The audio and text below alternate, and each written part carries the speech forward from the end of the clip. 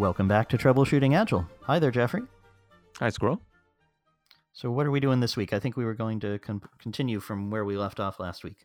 That's right. Last week we were talking about boosting emotional signals, and you told us about this very productive conversation that you had with a CEO of a startup you're working with, and the leadership team there. Mm-hmm. But I also know that there was kind of an interesting thing about how you got there. Mm-hmm. Can you tell us about what it was that led up to that conversation? Absolutely. So listeners who listened to last week's episode might remember that the CEO had appeared one day and said, let's move people from team A to team B. And the conversation was about how the CEO got to that conclusion and the emotional signals that had led him to that conclusion. And then we found out about other things we could do. So the way I heard about that is that I was meeting with one of the senior technical leaders in the team. And he said, oh, yeah, and we're exploring this option of moving people from team A to team B. And I said, whoa, hang on a second. How do we get there? Because I knew that this leader, he's a product leader, and he'd been working with this team.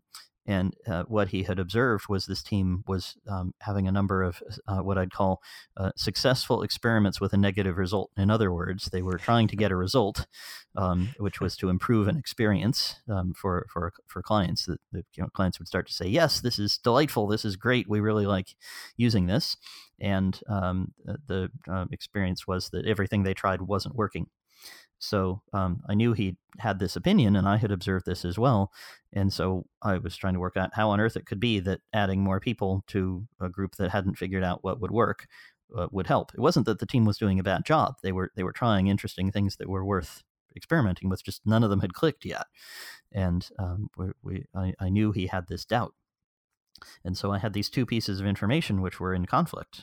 One was we seem to be having trouble making progress here, and we're going to add more people to do more stuff that isn't working. And this was a cognitive dissonance that I was uncomfortable with.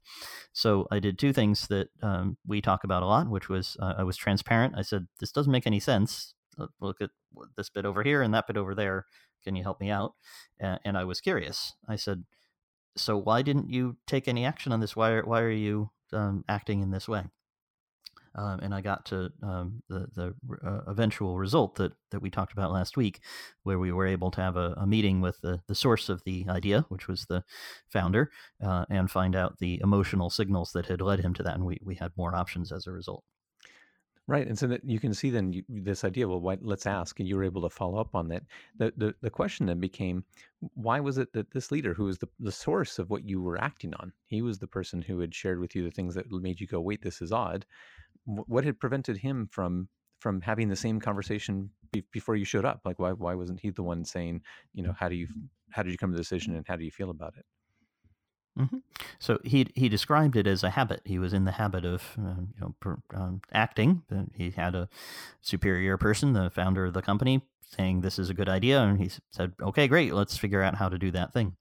And that habit, I think, comes from a wish to avoid conflict, which is very natural for human beings, right? And you start thinking about conflict, and if we say it enough, we can probably make our listeners feel this way. That kind of dread of this conflict is going to happen, and we're going to be arguing and shouting and pounding on the table, and your heart starts to increase its rate, and you're in fight or flight mode, and you're like, oh man, okay, a conflict is coming.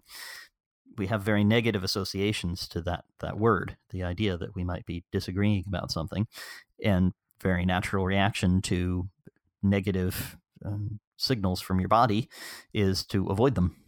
And I don't know for certain that's exactly what was happening for him. We'd have to have him on the podcast to find out.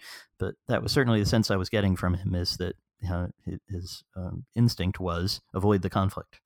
That's right, and that's really interesting because it reminds me of a couple of things. One is sort of how this can happen. One way is sort of avoiding conflict from someone who is the most powerful person in the company, the founder, CEO. That doesn't sound like a conflict you want to have. And I know we can also have it. We've seen this before when people have said that they or they feel like the people are too nice. And they want to get along, because you said the idea of harmony with our colleagues is something that people tend to seek. Mm-hmm. But that can be actually very limiting. I actually did a training for one company on exactly this point. Exactly. And we called it mining for conflict because what we were actually doing was seeking conflict. And that was what I did when I talked with this person about why he hadn't asked, why weren't you finding out more? Because what I wanted to model for him as I'm coaching him is that conflict is useful. Conflict tells you very important things, and you can get things like the emotional signals we talked about last time and the additional information about why on earth would we move people from one team to another. Turned out there was really useful data about that, but we wouldn't have found out about it if in this case I hadn't prompted the conflict and said, why are we doing this? Before we do it, let's find out more. I'm curious and confused. That could easily have redounded on me and been a negative conversation. It turned out it wasn't, but I had to get over that conflict avoidance first myself. And what I was trying to model for the leader here was, you could do this too. The funny part about this is that there's this real gap between what people believe when we ask them and what they do in practice, and conflict avoidance is part of that. When we did this training, and we've done this many times now, we'll ask people some variation of, if us as a group, the people in this room right now, we wanted to make the best possible decision, how would you recommend we do it? And I'll ask a random person in the room, and we get pretty consistent responses. Like, everyone has the same espoused theory, which is what would the espoused theory be? That if you'd asked this person you're working with, what do you think they would have said would be the theoretical best way to come up with a decision? Same answer everybody gives, which is make sure that everybody who's participating in the decision shares information they might have, and that we try to get a broad group of people participating in making the decision. And once we've got all that information, discuss it together, rank the different solutions according to the information that we have, and pick one and execute. And if we ask people, does having multiple viewpoints, does having a diverse team, does that make for better decisions? They say yes. That's why I wanted to try to get more people involved in the decision. Right. The problem is that isn't what happened in this case. Exactly. And I think we see this very commonly. And I think many people will probably have experienced this, where the teams, people have different points of view, but they're unvoiced. They enter, as you described, sort of execution mode, sort of compliance mode. Oh, I guess I'm hearing this decision. It doesn't really make sense, but oh well, the decision's been made. And they sort of then feel like it's not their responsibility, or it never occurs to them, well, wait a minute, I have extra information. And so they tend to say, well, that decision's been made. And we end up then, They probably know that information. I don't need to share it. yeah. They wouldn't have ignored this obvious fact. So, okay, I'll go along. Oh, that's really interesting, because there's a cognitive bias with exactly that characteristic. So yes, that comes up, and the outcome then is something where we end up with less information, and without actually getting the value we wanted from having everyone involved. This is a paper you and I have talked about before, the uncanny valley of a functional organization, and it has a really nice 2x2 matrix where it talks about what the kind of communication you need to have a good collaboration, and Mm-hmm. and it also then gives you sort of two failure modes of that. So the good case is when you have true collaboration. It means that you have mutual trust and respect. People are willing to listen and regard what other people say, but at the same time, you also need the willingness and freedom to disagree. Mm-hmm. And if you are low on either of these scales, then you can't have a collaborative discussion. Yep. And what we're seeing here is this willingness and freedom to disagree, and you end up then in groupthink, where the first idea that comes along, and often from the most powerful person, is the one everyone just says, "Yep, okay, that's what we're doing." Yep. The product folks tend to say things like, "It's the highest paid person's opinion," or HIPPO, that carries the day. That's not the best decision making principle, which people will tell you if you ask them. Yes. They will say, "No, we don't want to do that," but then their actual behavior, just as in this case, turns out to be very different.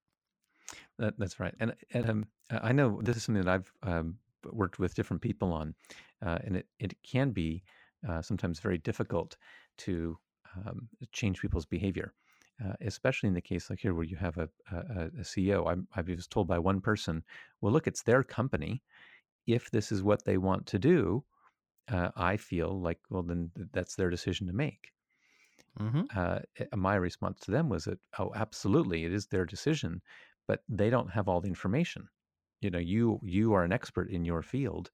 You've seen things that they haven't seen. My view is you owe it to them.